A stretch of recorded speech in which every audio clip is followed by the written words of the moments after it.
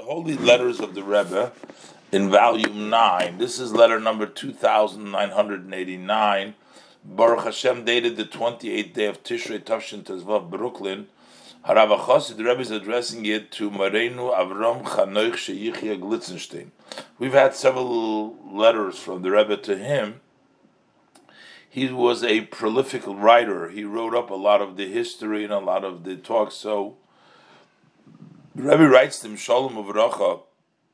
He asked the Rebbe about publicizing the collections from the Rebbe's talks, that what the Rebbe talked during the gatherings, the Farbrengens of the later years. So the Rebbe cautions him, and he says, yes, that's, but you should add, for sure. The Rebbe says you will add that this is a copy based on the markup of the listeners. There's a big difference when people write up what they heard from the Rebbe versus the Rebbe writing it out himself or looking it over himself.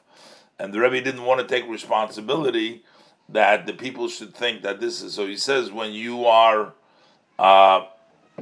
publicizing the Farbrengens, the talks, but make sure to point out that this is based upon a copy of what the listeners had written down.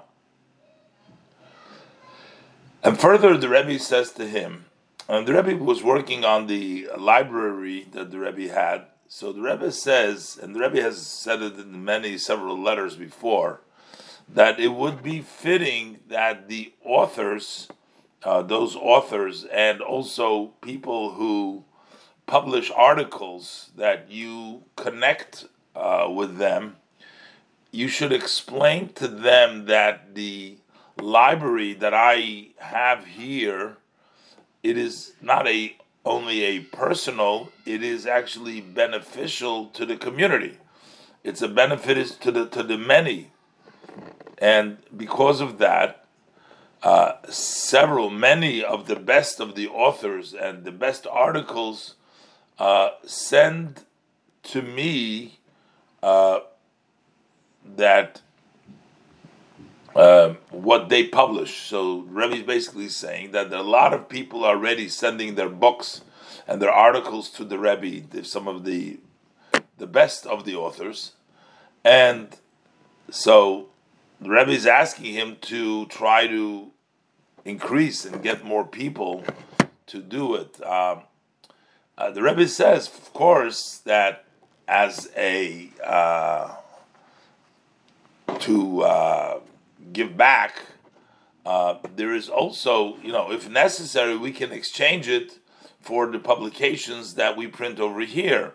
So if some of those publishers would want to exchange, in other words, the Rebbe is not offering to pay for the books, but rather it's used in a library for the many, and also the Rebbe would return the favor by sending them, if they're in the interest, if they need, sending them the books that the Rebbe that are published over here through the Kahos. So that the Rebbe says this will, to the authors, they should have in this library also their view. So in other words, the Rebbe is saying that they should, if they publish if they send me what they publish, so then that way they will basically get all the their views and their opinions will be amongst the best of the authors. So in other words, they want to be here too. And the Rebbe says, especially, you could explain, so the Rebbe is soliciting that the people that he comes in contact to send the Rebbe their publications and their articles.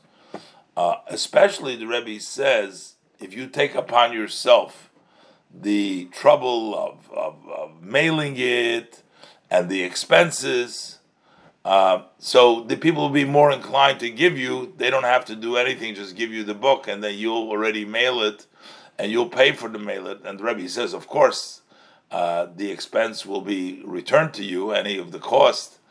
But the Rebbe says, if you do that, for sure, this will come into actuality. So here, you see the Rebbe wanting to increase that the people over there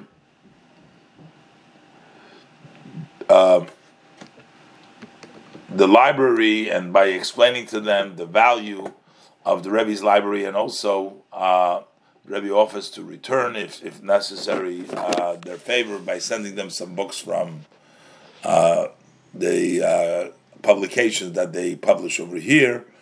And the Rebbe says, if you explain it, it will come into fruition.